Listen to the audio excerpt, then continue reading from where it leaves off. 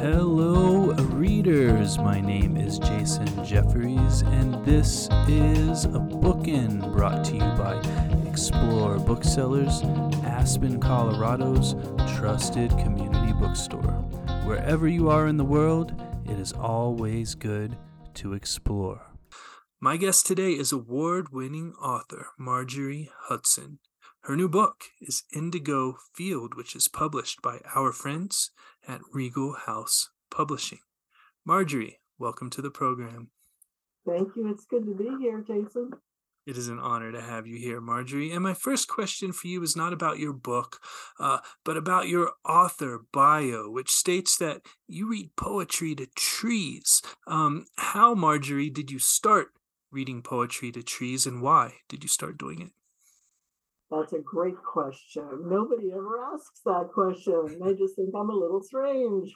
So, yeah, I started doing that when I knew part of the farm, the family farm I live on, was going to be clear cut. And there were some big old pines, and I said, I need to say goodbye. And I'm a tree hugger.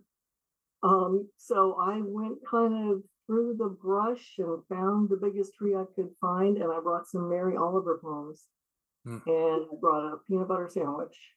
I just sat and hung out there for a while with my back against the tree, and I read some Mary Oliver poems to the tree, and felt like maybe it would forgive us for what was about to happen. I don't know. It did something great for me. And I talked to a tree at my home. I open an upstairs window and talk to a tree, a big old pecan tree. Every morning I say, hello, beautiful. And he talks back to me. So it's an important ritual for me. Yeah, that's fantastic. Thank you so much. Mary Oliver is one of my wife Claire's favorites, so she will be delighted to hear that. Well, now let's talk about your excellent new novel, Indigo Field, which was recommended to me by Sarah Godin, my friend and mentor who works at McIntyre's Books in Pittsboro, North Carolina. A lovely store, listeners. If you ever get a chance to check it out, I recommend that you do not pass the opportunity by. But Marjorie, first, could you please take a moment to set this novel up for our listeners and maybe read us a short passage? Yeah, let me read from the opening. I'd be delighted. Tucked between the Cedar River and the monstrous pines of the Goulet Ridge lies an ancient field, tangled and wild, knee-high with last year's scrub, strewn with rocks the size of crouching men and sleeping deer. Its soil is deep and loamy, that has been planted but never plowed. It is spring, and up on the ridge, a breeze lifts the broad crowns of the Goulet pines, releasing yellow clouds of pollen that float across the highway and come to rest on every flat surface of Stonehaven Downs Retirement Village, including the hood of Colonel Randolph Jefferson Lee's new Honda Accord. West of the ridge, across Spill Creek, the breeze raises wild bees from the hollow heart of Miss Reba's sycamore. The bees rise up from that dark cove of sweetness, hover over 3 strange cedar statues in the yard, then head across the creek and through the woods. They pause over Jolene Blake's tidy fields, then glimmer up the Goulet Ridge and gather among the old pines humming. The pine boughs flicker with the wings of small birds in mating plumage, goldfinches and cardinals, bluebirds and jays, and a lonely painted bunting blown here from the coast in a wild storm. The Goulet pines have lived through drought and flood.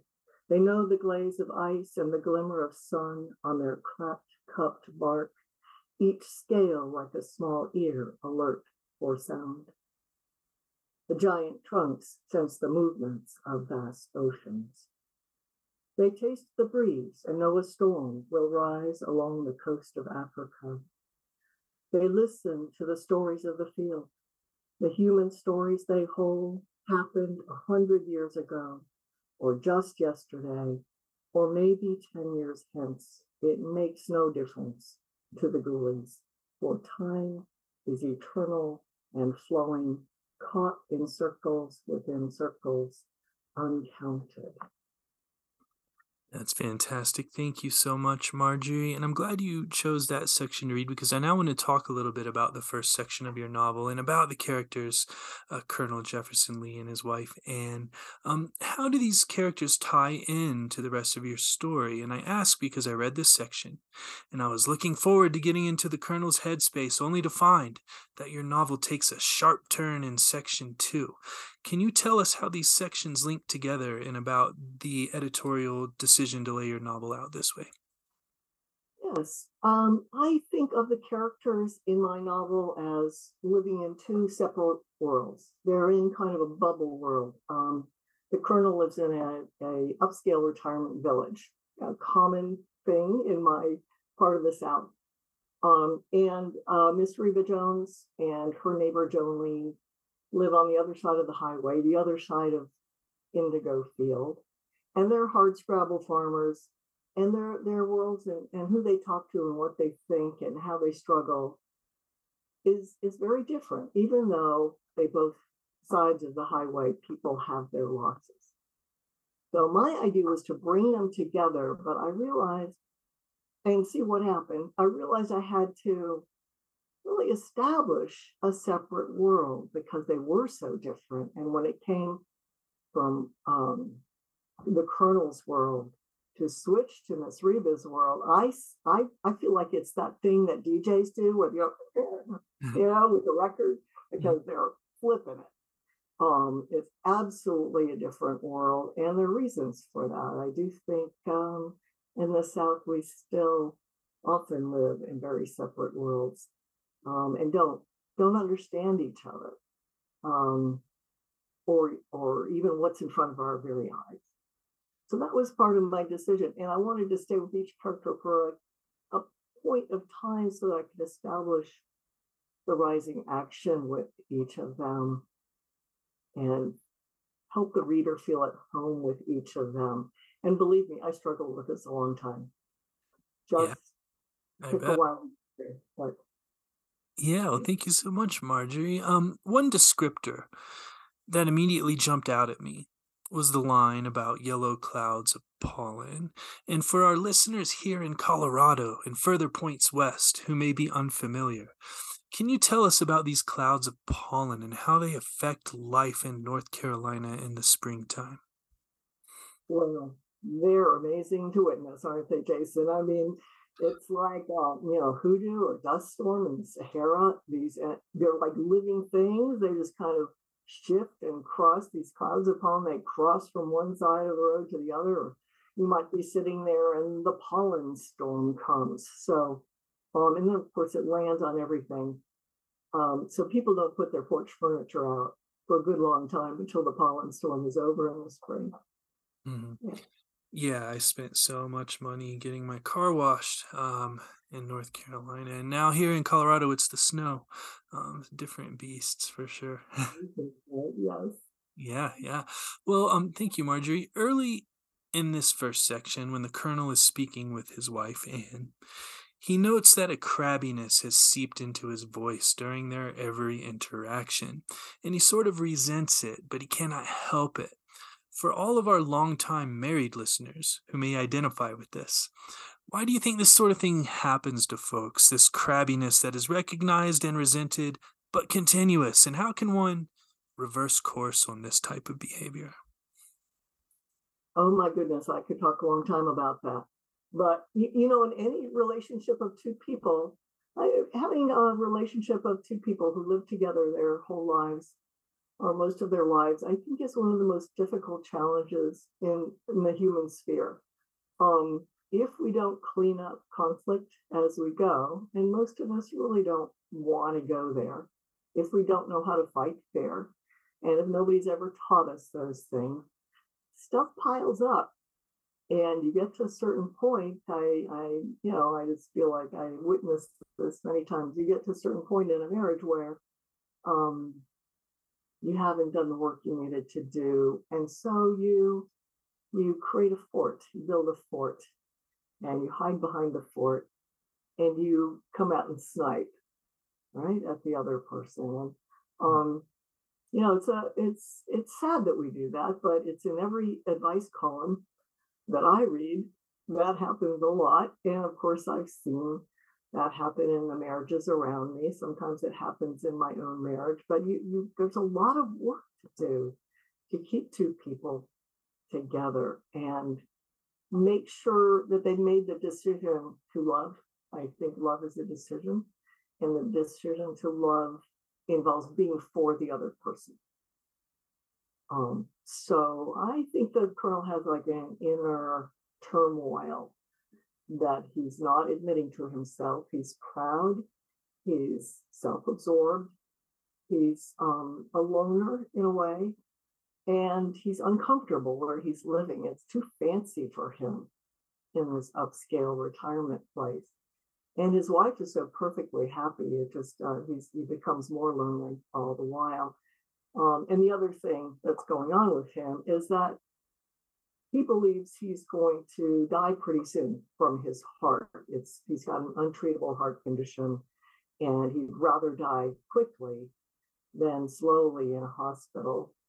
And so his plan is to run up a hill into the top of the bridge, the Gooley Pines overlooking Indigo Field, and see if he can crash and have his final heart moment away from people who could rescue him. So he has this kind of sad and a little bit crazy suicidal thought pattern going on, but he believes that's the way he can keep his wife, from having to pay hospital bills and keep everybody happy and make sure that she's okay, because he does truly love her. Absolutely. Wise words, Marjorie, and ones that I'm sure our listeners are taking note of. Listeners, we are going to pause here for a word from our sponsor, and then I will be right back with Marjorie Hudson. The Bookin' Podcast is sponsored by Libro FM Audiobooks. Libro FM lets you purchase audiobooks directly from your favorite local bookstore, Quail Ridge Books.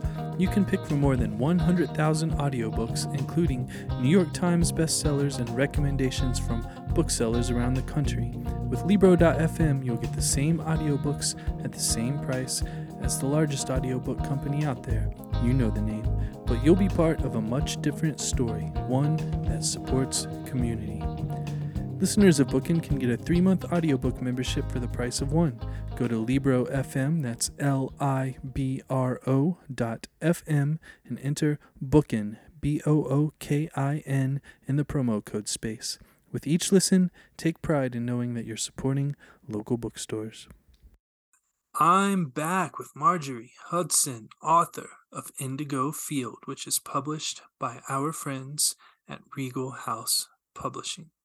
Speaking of Regal House Publishing, Marjorie, can you tell us who they are and how you came to work with them? Yes, I absolutely can.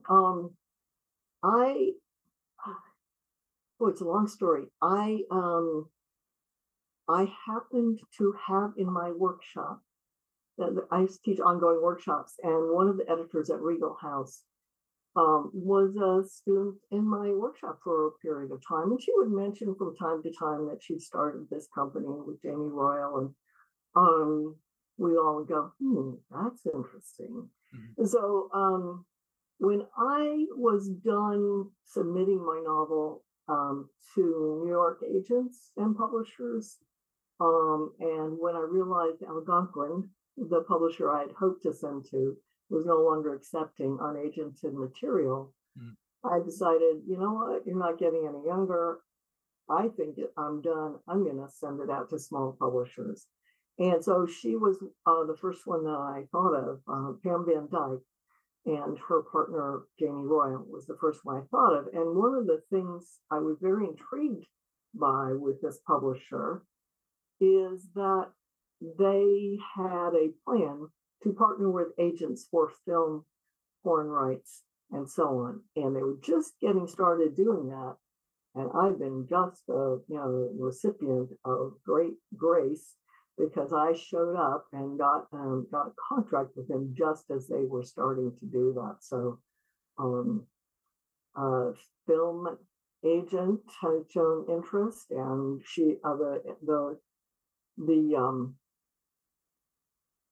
the company Regal House has just contracted with an agent who sells Asian rights. Well, it never even occurred to me that that would be accessible to me with a small publisher. So, also, they just won the Forward Reviews Small Publisher of the Year last year. So, and many of my friends from my MFA program are longtime friends from, and teachers, faculty from my MFA program started publishing with them. And I said, I'm putting them top on my list, and they matched this book up right away. Fantastic. So it's a long book, and I said, "Oh, Jamie, don't you think I need to keep editing?" Because I was still editing, and she said, "Oh no, I like it long." She's Yeah, an awesome. She said, "I'm like, okay, nice. okay, you're my kind of gal." So Yeah. That's fantastic, Marjorie. Well, I will keep my fingers crossed for you. This is a very filmable novel. I believe it would do very well being adapted. So, thank you very much. Well, let's dive back into the novel now, Indigo Field. And I have one more question about this opening section, and then we will move on. And this is a brief spoiler alert, listeners, though it happens very early in the novel. But if you are averse to such things, I'm going to give you a couple seconds here to reach for your device and press that pause button, and then you can return to us after you have read this first section. But my question is, the Colonel realizes when his wife dies and her friends start coming by that he did not know his wife very well. You alluded to this a bit earlier. That their lives had become different things at some juncture of time. And my question for you, Marjorie, is, can you ever really know someone? In other words, is anyone an open book? yeah, you nailed it. I think the whole novel is about how we believe we understand what the world is, right? And who other people are. But we often discover that we don't. We often are challenged by knowledge that is uncomfortable if we're paying attention. And so these characters, all of them, are faced with having to pay attention to things they don't want to pay attention to. And so exactly, they learn what the world is really like under the surface of Indigo Field. Yeah, absolutely, Marjorie. And onward to the next section of Indigo Field. Indigo Field, the place, was formerly referred to by some of your characters as Indian Field. Why is this, and why the name change? Well, that's another really fun thing I worked on in the novel. There's a whole theme about naming and the falsity of renaming, especially on maps, but also with people's names. Um, so it was called Indian Field on old maps in 2 centuries back because there was a sort of a group of indigenous people who had gathered and survived after the Tuscarora War, after all the changes to 20 nations of Native Americans in South and North Carolina. And they gathered together and founded a small community in order to survive. It was before the area was populated to a great degree by European people. And they found a way to survive. And one of my characters is one of the survivors. She's the last living Tuscarora person who lives in the field. So in one of the scenes, an archaeologist explains to his assistant that here's a map from the 1800s, here's a map from shortly into the 1900s. See how the place name changed. And one of the mysteries in the story is who changed it? Was it, and who made up the story that, indigo had been planted here and is a failed crop, because I believe, I think it's clear in the novel that none of that is true. In fact, that there was a protector person who was stepping in to hide the identities of people in the field.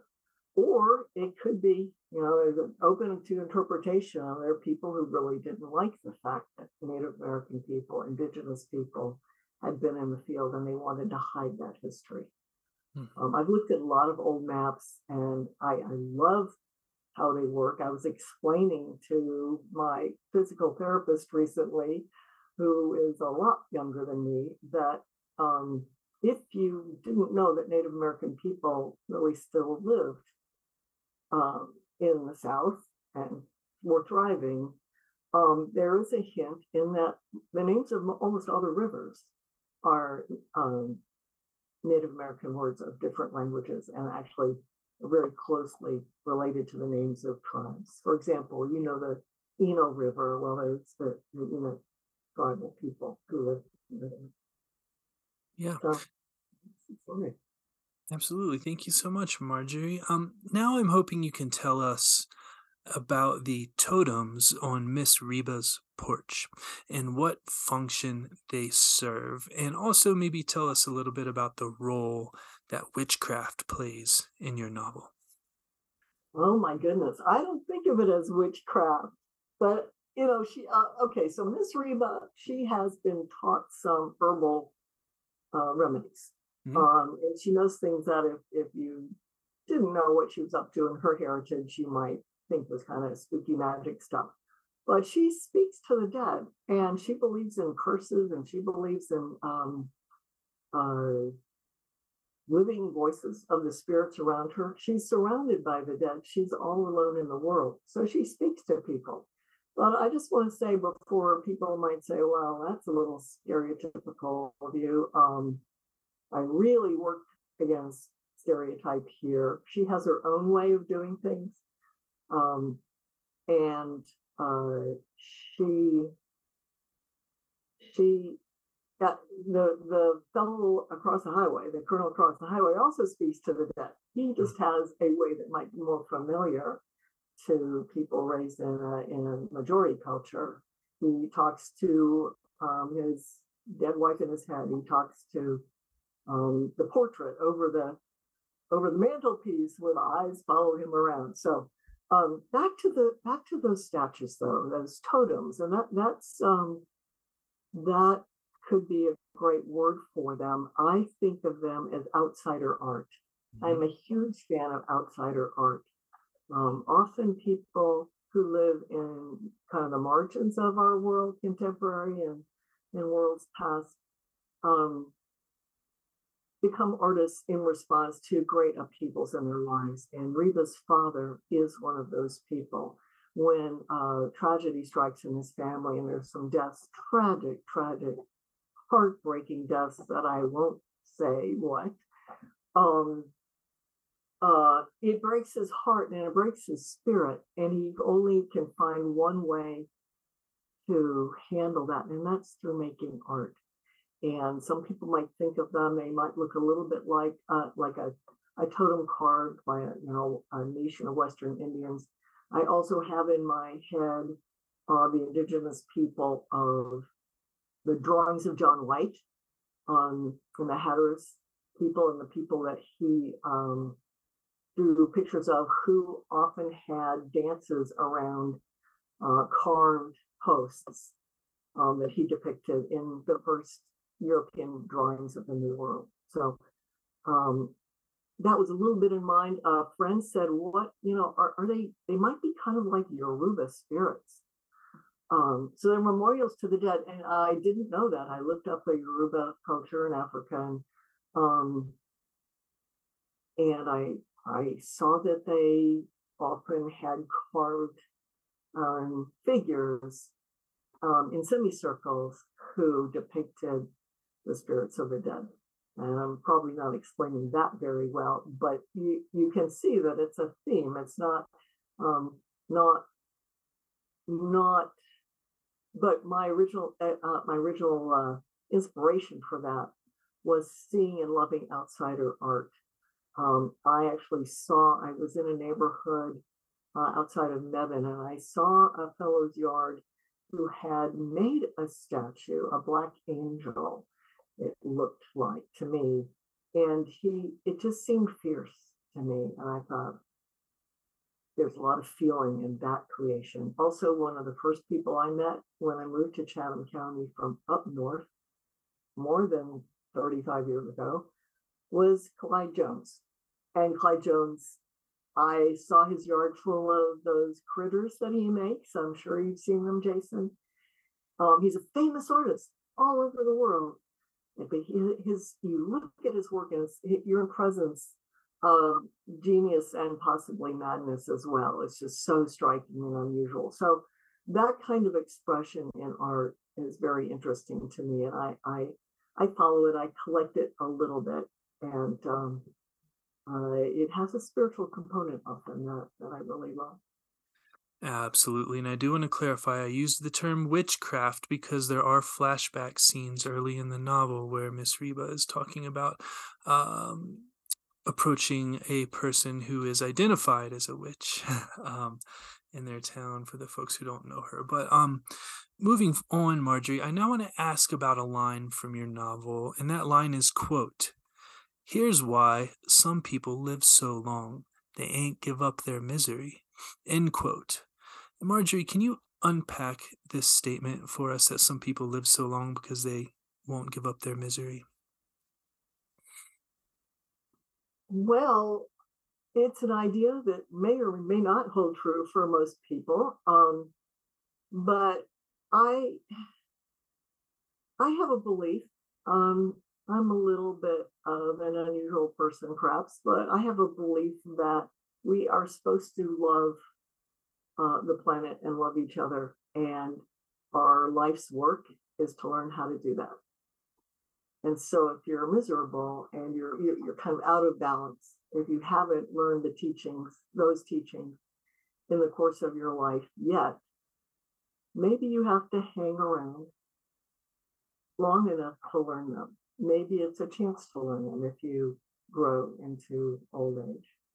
Now, I realize that's a peculiar theory, but that really comes from one of my beliefs. Yeah, absolutely. I like it. Thank you so much, Marjorie. Finally, I want to ask about the child that Miss Reba takes on early in your novel, TJ. TJ is orphaned by the death of Danielle and the jailing of his father for Danielle's murder. Mm. Miss Reba takes him in, but wishes that he will mess up so she can send him back. And this, Marjorie, is a question about the system that children like TJ find themselves in, where they can be fostered by folks who are in turn empowered to send the children back as if they are adopting a pet from the pound or buying merchandise that may be defective, etc. And my question, Marjorie, is this really the best system that we can come up with for these children, where they can be given homes and then tossed away like bad merchandise? Can children ever be set up for success in this type of system, or is there something better that we can strive for? Maybe some type of legal protection? Well, that is a huge question that I am not completely prepared to answer for all time, but I certainly, we all have seen that the foster system can be very destructive. Um, but we also, in my story, Miss Reba fosters Black boys, Black children, very successfully. She just doesn't want a white boy in the house because she doesn't like the fact that he witnessed, that he's the son of the man who killed her beloved niece. So, yeah, what you point out a big theme in the novel, which is that he has no place to go. They put him in Butner. Um, they put him in, a house, a home of a woman who takes in children who don't have a place to go, and it's a fact of life that sometimes children have no place to go, and it's not that we can fix it, but we sure could be thinking about that a little bit more clearly and creating systems where, as you say, there might be more legal protections. I come from a background of mentoring. I've been very active in mentoring organizations for young students. And I wish I had a mentor when I was young. Now, I was not horribly abused or anything, but it's important for every young person to have someone who shows up for them, um, and who maybe is not their parents. So if we did more of that, that would be my sort of ideal situation. If every child had some kind of mentor, and of course, when I was working in the mentoring system, we do background checks, we do trainings and all that. So, there's less of a chance of kind of the horrible things that you hear about.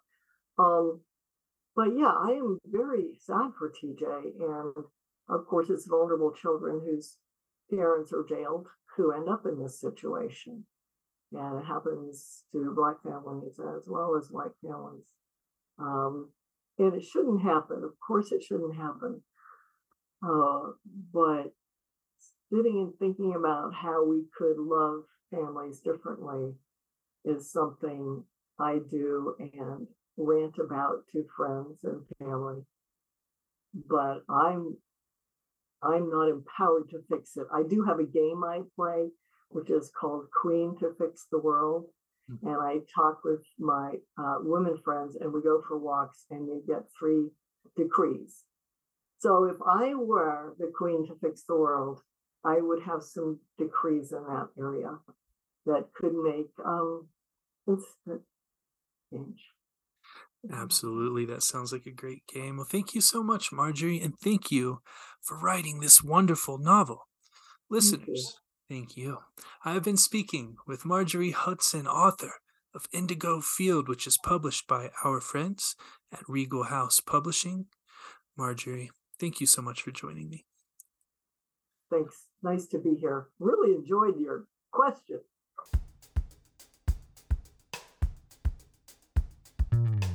Once again, I would like to thank Marjorie Hudson for joining me. Copies of Indigo Field can be purchased from www.explorebooksellers.com with free shipping for members of Explore More Plus.